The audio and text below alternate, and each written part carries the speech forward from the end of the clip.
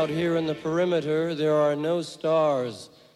Out here, we is stoned, immaculate. Hello and welcome. This is the C86 show. I'm David Eastaugh. As you know, we love a special guest. This week it's going to be the turn of Simon Rivers, who was in and probably formed the Last Party and also Bitter Springs, and has done lots of other stuff with people like the Subway Sec and much, much more. So look, this is the interview, and after several minutes of exciting but casual chat, we got down to that very, very fascinating subject that was the early formative years. You knew I was going to say that. Anyway, look, Simon, it's over to you. Oh, just one part. This is part one because for various reasons we had to stop. Well, that was my problem. And then part two is coming up very soon. Well, I think being a year older than you, it's all the same stuff, really. I mean, when I was small, me and my cousin Jeff, I don't know how old we were, we both went out and spent money on records. I bought a Slade album. He bought a Bowie one. I can't remember which albums they were, but I preferred Bowie, so we swapped. Yes. He preferred Slade, so he got the Slade one, and I preferred Bowie. So I think it was probably Hunky Dory.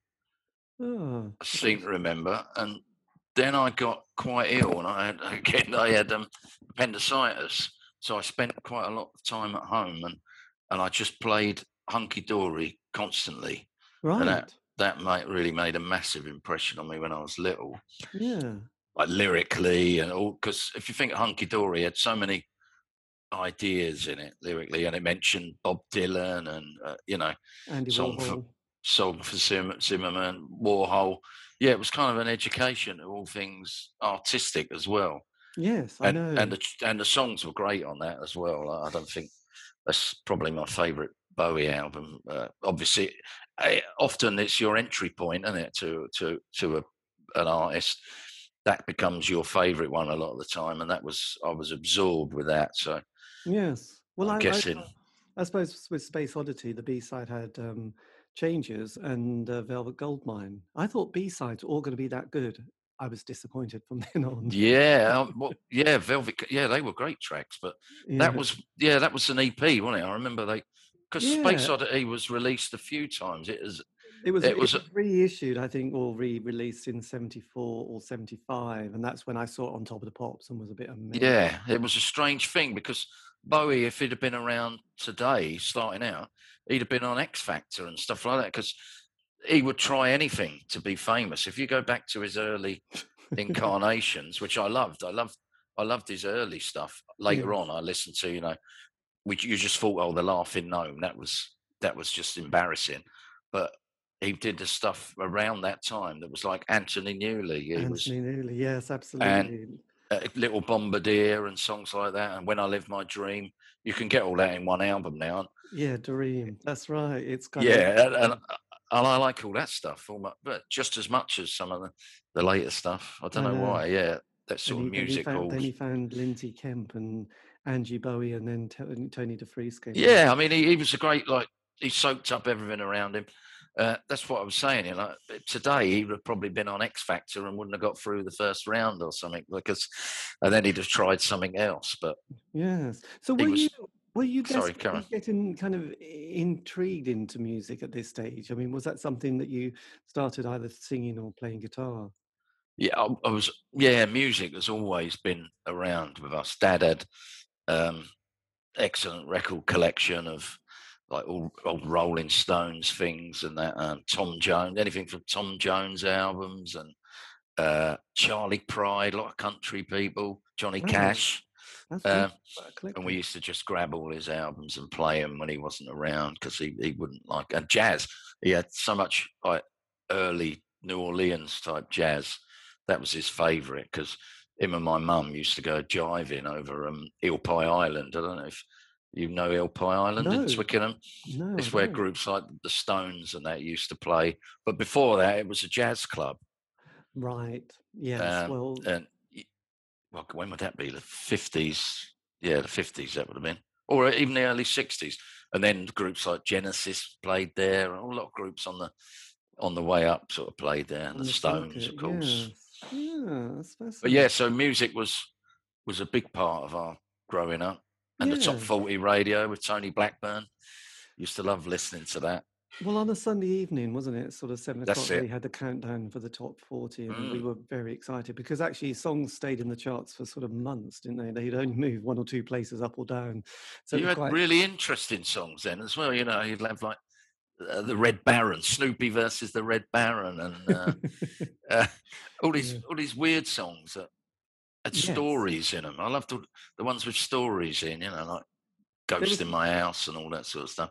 there was some also those ones. There was a Telly Savalas one, and there was one about a pack of cards when some soldier was Oh yeah, put Max Bygraves. the pack of cards in the church, and then he That was explained what. hilariously bad, wasn't it?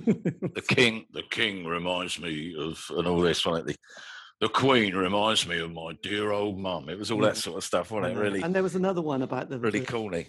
the child who gives the mum sort of a bill for all the work he's done, around this house, and then she sort of goes back and says, for sort of Oh giving yes, birth, no change, for sort of No wiping. Charge. It was called No charge, God, and that J Barry or something. Was that by it? it was just an extraordinary song that I've never listened to since 19 something, 70 something. But They're the ones that are really good because they're like a little story. I mean, that's really corny, that one, isn't it?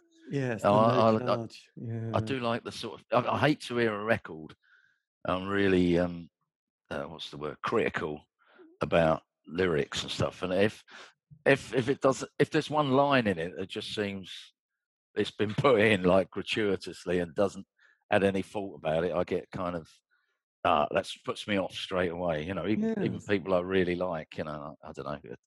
As a group, I like the Cribs, but some of their lines are really rubbish. And Baxter Jury, for instance, like I think he sings a load of nonsense, but I just like the sort of the sound of, and even the Sleaford Mods when they just bung in a load of references to, you know, they're almost like the Peter Kay of sort of indie punk, where they bung in references to Treeball Mints or, you know, like Morecambe Mindy. It's just all Action Man, and they bring up stuff from the old days, you know, like Sesame Street, which I like. I love them. I really like them. You know, I, Yes. I I did a gig with Vic Goddard, and I was just singing with Vic at this gig, and we were supporting Sleaford Mods, and they're a really nice couple of lads. But like I say, I'm really kind of critical about if lyrics annoy me, then Yes, I quite. don't stop going on about it to anyone who'll listen.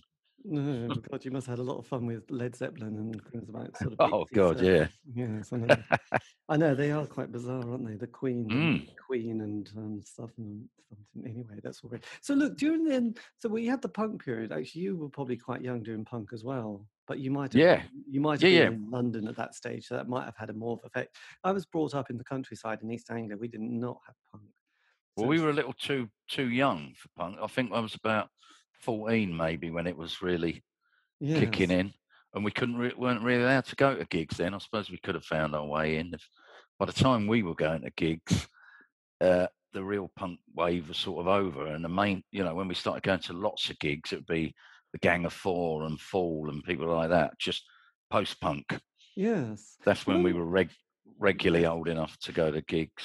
I suppose it Uh, was Before that, we would go, because we lived near Hammersmith, and we would go and see anyone who would play at the Odeon. So we'd see people like, I don't know, not Clanad, who we'd go and watch anyone. So Tom Robinson Band we saw there, but that was cool because we liked them anyway. yes. Um, what's it? Lots of folk group, Camel. Camel, they're very arty, prog, Yeah, soft anyone who prog. was playing at the Odeon that we could get in at the back and just watch. Steel Eye Span. Still, yeah, it wasn't them. It was another folk group that had a hit. God, my memory's getting terrible now. But Renaissance. that was it. It was Renaissance. That was it. Northern Lights. We Classic. saw them there.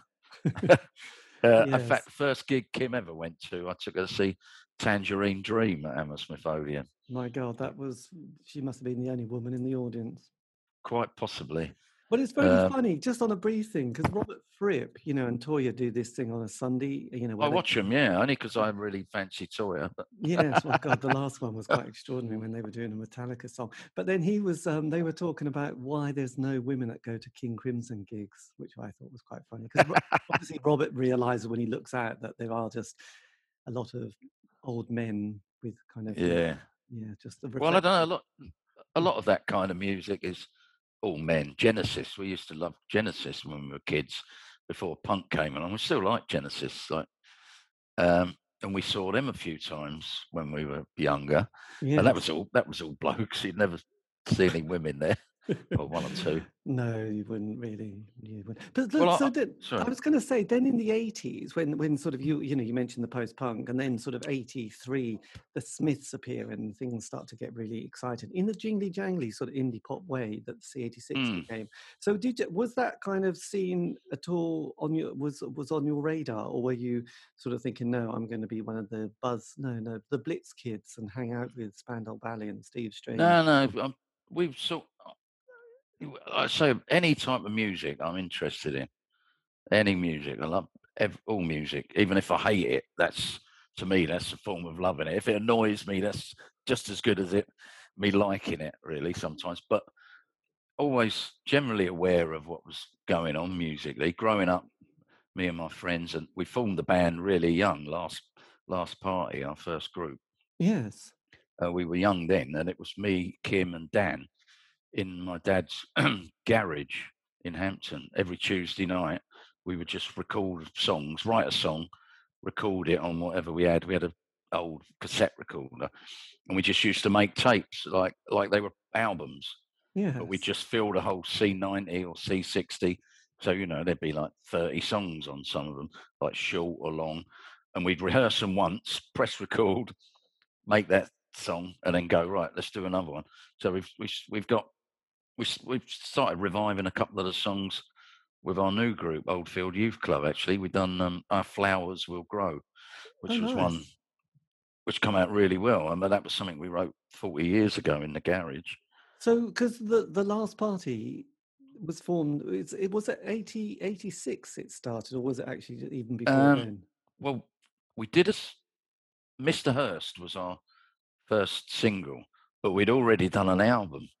We were recording over in Croydon with a chap who did Goodman, Dave Goodman. He did the infamous Sex Pistols spunk bootleg thing. He was involved with that, and he was a really nice chap.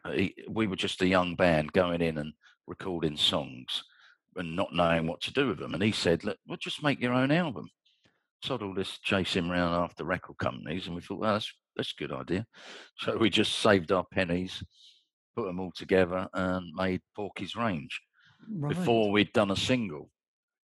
It got reviewed quite nicely in Sounds, and I'm sure about 3 or 4 people bought it because of that.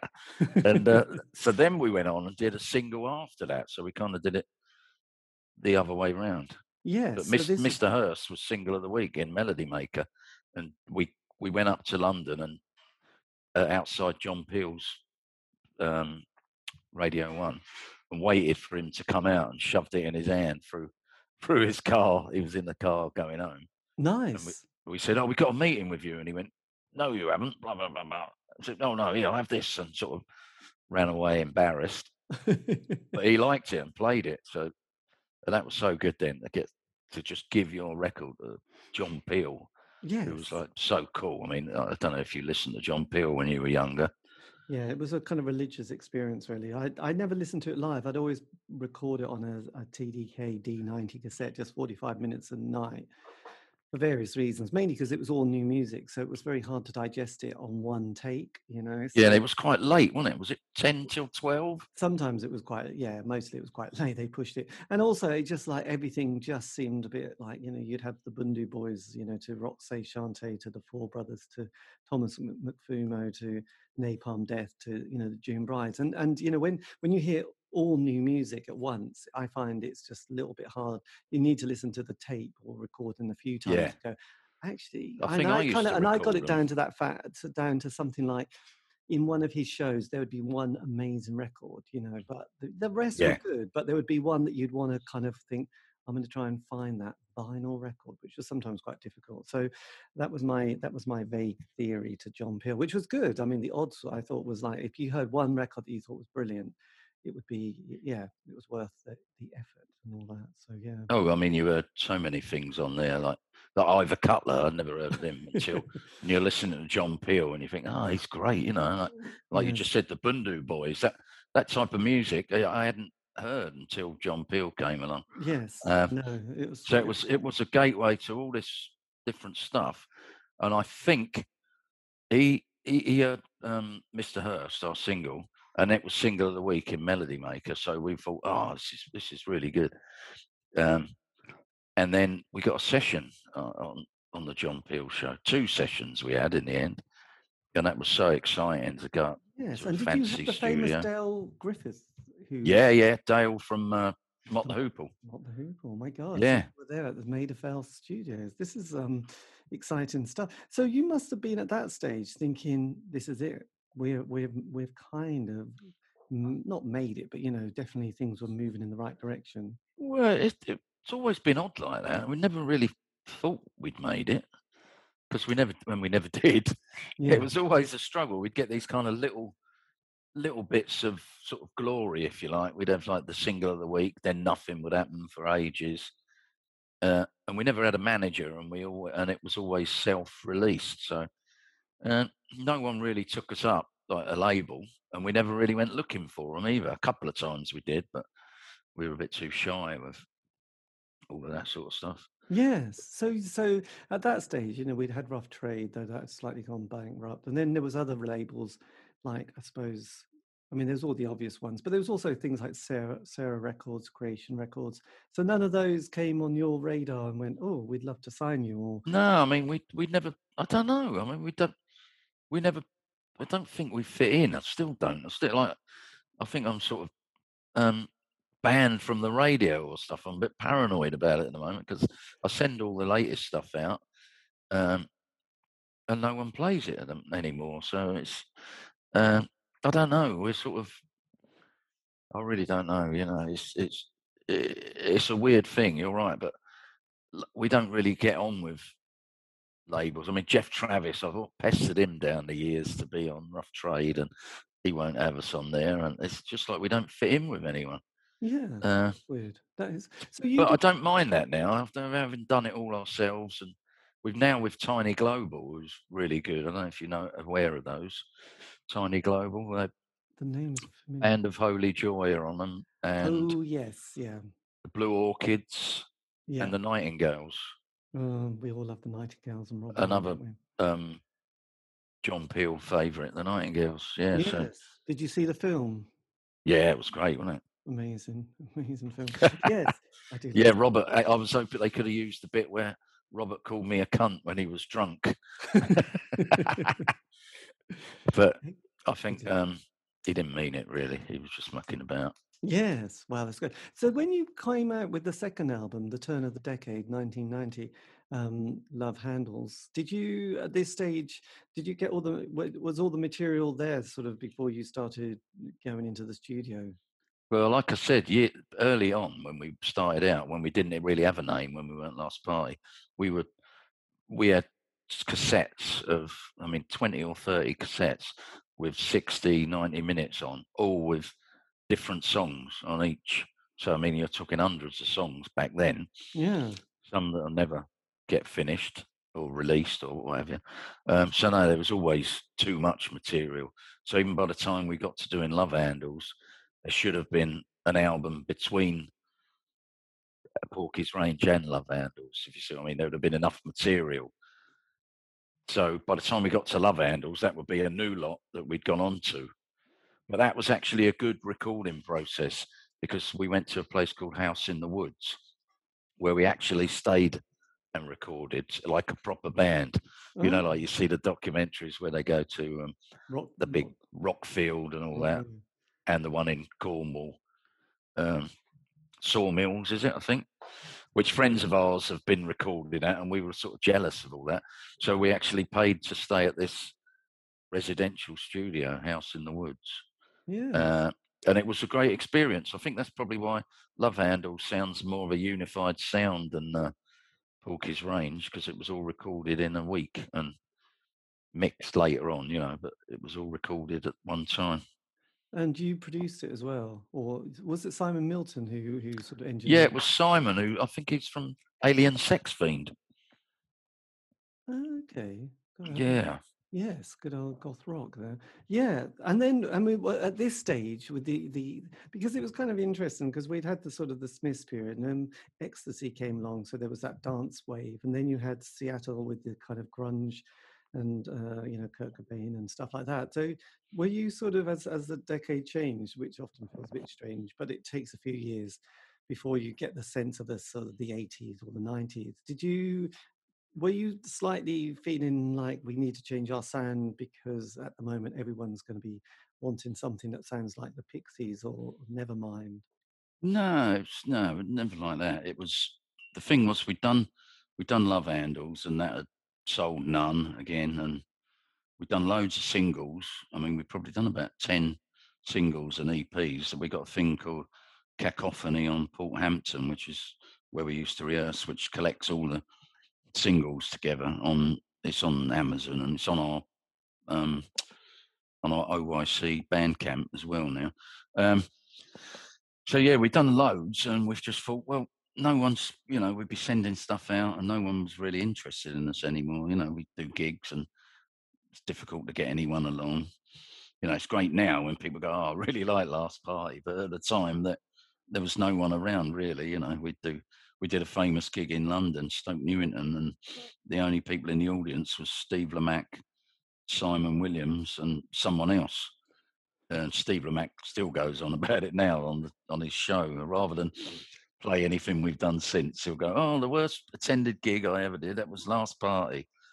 And he mentions me like, "Oh, the nice singer bought us all a drink." And I've emailed him, said, "Stop fucking going on about that. Just play our new records that I send you." But he won't. So Yes, God, yeah, that's so it wasn't. We never had that sort of. We were influenced by different stuff, like as it came along. Like talking about the Peel show, when I remember one night, and I think I heard the Gang of Four and the Fall on there, and Joy Division. I think all on the same show, and that, they was like a epiphany sort of moment. A wake up. God, you yes. can, you can actually sing more about your, what you're thinking. A bit more, be a bit more honest. Well, that's probably not the right way to put it, but singing in your own. I'm guessing we were doing that before then. But yeah, I mean, we've obviously the sum of our influences early on, and you try and become more original as you. Well, you don't try, do you? You hopefully that's a natural progression. Yes. Uh, I'm not putting this very well, am I? But yeah, hearing that But on. I suppose with a lot of lyrics, at first it's like, I have never had to have that experience, but I would imagine it's like, oh my God, I'm going to have to think about what I know, and it's probably going to be something, especially when you're young. It's all about relationships, isn't it, mostly, and it's all that kind of heartache, which is kind of like a bit tedious. Whereas, the post-punk period of the Gang of Four and Magazine was a little bit different to, just rhyming the moon in June Yeah, and all well, that. Dan used to like Magazine in our group. Dan, our bass player. I wasn't much keen on him. I just thought it sounded a bit like Genesis when he played with me. But I like Genesis. But yeah, Yes, he's I a don't bit. know. But yeah, didn't put out very well when I was saying that. But obviously, we were writing about what you knew. I mean, I was thinking one of the early songs I wrote was about coming to get some Wellingtons when there was a rush on for Wellingtons in 1987 because the weather was so bad. It's called the Great 87 Welly Rush. But Yes. so yeah, I mean, it's a long process of finding your own voice properly and being confident, because it's quite an embarrassing thing singing your faults to people and stuff. Well, I know Morrissey's become a bit of a character now, hasn't he? But I mean, when he used in the early days when I listened to him religiously, and he talked about that feeling of there was nothing better than being able to perform the words that you've written and the music that you've been rehearsing to an audience of people, devoted Mm, fans, and I could imagine if I try hard enough, that must feel like an incredible experience going from one minute being a nerdy person in a bedroom to suddenly a few rehearsals and then suddenly having people who are literally wanting to touch your ankle on stage, I suppose. Well, I don't know. It's a bit of a strange thing that, because I'm not really a shy person, but I don't really like singing in front of people and that. I find it all a bit comical. So sometimes when we'd be doing gigs and that, I'd sort of mess it all up a bit because it just seems a bit weird. And also when people are watching and they're just staring, then I get really what's the word? Nervous. I just all going through my head. Oh, they fucking hate it. They can't stand it and all that. And then I start thinking, oh, what am I doing? You know, it's quite. Oh Yeah, yeah, I could imagine. I'd have You an amazing wouldn't want to get to the existential. point where you, like you were just saying about Morrissey, with a load of fans hanging on your every word. But obviously, that would be nice now and again. But I'm just scared that people are hating it. The normal thing, and that can Yes. force you to sabotage it a bit, I suppose. Well, Uh, that's nothing like a bit of self-doubt. So then, I mean, how did so with the last party, or not but just last party, did that kind of putter out then in the 90s, just around the time of Britpop? no, exactly what happened was, yeah, it would have been good if we were called Last Party during Britpop time, wouldn't we? Mm. As I said, nothing was selling, and we rehearse every Tuesday in a factory that where Dan worked, the bass player. We had our own room, so it was great. So we constantly could make a racket. That's why I'm a bit deaf nowadays. But yeah, we just carried on doing stuff, and we sat down at our tea break halfway through a practice and said, like, what about just changing the name of the group? So we were the same group, and we were thinking something along the lines of films, because we're big influenced by film just as much as music a lot of the time. And so we got a book on old film studios and stuff. So we were thinking Pinewood, Ealing, we was going to call ourselves Ealing and have the first album Once More with Ealing. Oh yes, nice. Which would have been worth it just for the title. But we chose Bitter Springs, which was we didn't know anything about it, barely realised it was a town in Australia, but it was an Ealing comedy. Well, it's not. I've watched it since, and it's awful film. I wouldn't bother watching it. Tommy Trinder was in it. Nice, Tommy So it was, Trinder. yeah, Yes. and it was in a little town called Bitter Springs in Australia. Not a very good film, not a very memorable film. No. So that's where we took the name from. And I just thought, oh, Bitter and Springs. I just thought, oh, they sound good together, very English to me, not Australian. Yes. But yeah, that's when we became Bitter Springs and started again, which was good, really. It was Neil's idea to change the name. Dan wasn't bothered, and I was thinking, yeah, we need to do something. Yeah. But I came up with the name, and we all thought, yeah, Because okay, then let's do it. having done this show for quite a long time now, I mean, most bands have that 5-year narrative, the classic kind of the honeymoon phase of like 12 months of rehearsing and feeling optimistic, and then in the 80s again, this is slightly different. God knows what happens now, but getting that sort of flexi disc or the John Peel play, and then the John Peel session, and then that kind of goes to the next bit, which is the album. And also every town and city in England, Britain would have a venue, an alternative night, and so you got sometimes to go around the country in a transit van, getting back at 5 a.m. But that kind of gives people that little bit of oomph. And often it's the second album, which is the classic cliche, followed by the fact that everyone hates each other and there's no money. So you break up. But you've obviously got kind of stamina and staying power here, haven't you? Well, yeah, there is something that kept us going. I mean, because we had to, sometimes we'd do like a car boot sale and stuff to get money, just to get a couple of hours in the studio. Anything like that. But we all worked. So we had our wages coming in and we would put it towards what we were doing. But you're right, we never made any money, and we had to pay for everything ourselves. And we'd do a gig and it would be so poorly attended. We'd bring a record out and think, yeah, this is going to be great. This will sell loads. And it's the same story every time. But then we've had this sort of thing where we just go, right, fuck it. Let's get on with the next one. Yes. So in the end, we've built up kind of a huge catalogue now over the years of hundreds of songs, and we've not had the constraints or the fact that having a label, like we've had friends on labels and they've split up because they've had heaps of money spent on them, £90,000 on a video. £90,000 would have enabled us to make 10 albums, 20 albums. So we and one with the Philharmonic Orchestra, probably a sort of a prog exploration, a jazz fusion. So we're not really part. I don't see us as part of a yes. band, even really. It's odd, but it is a strange thing, but I don't know why.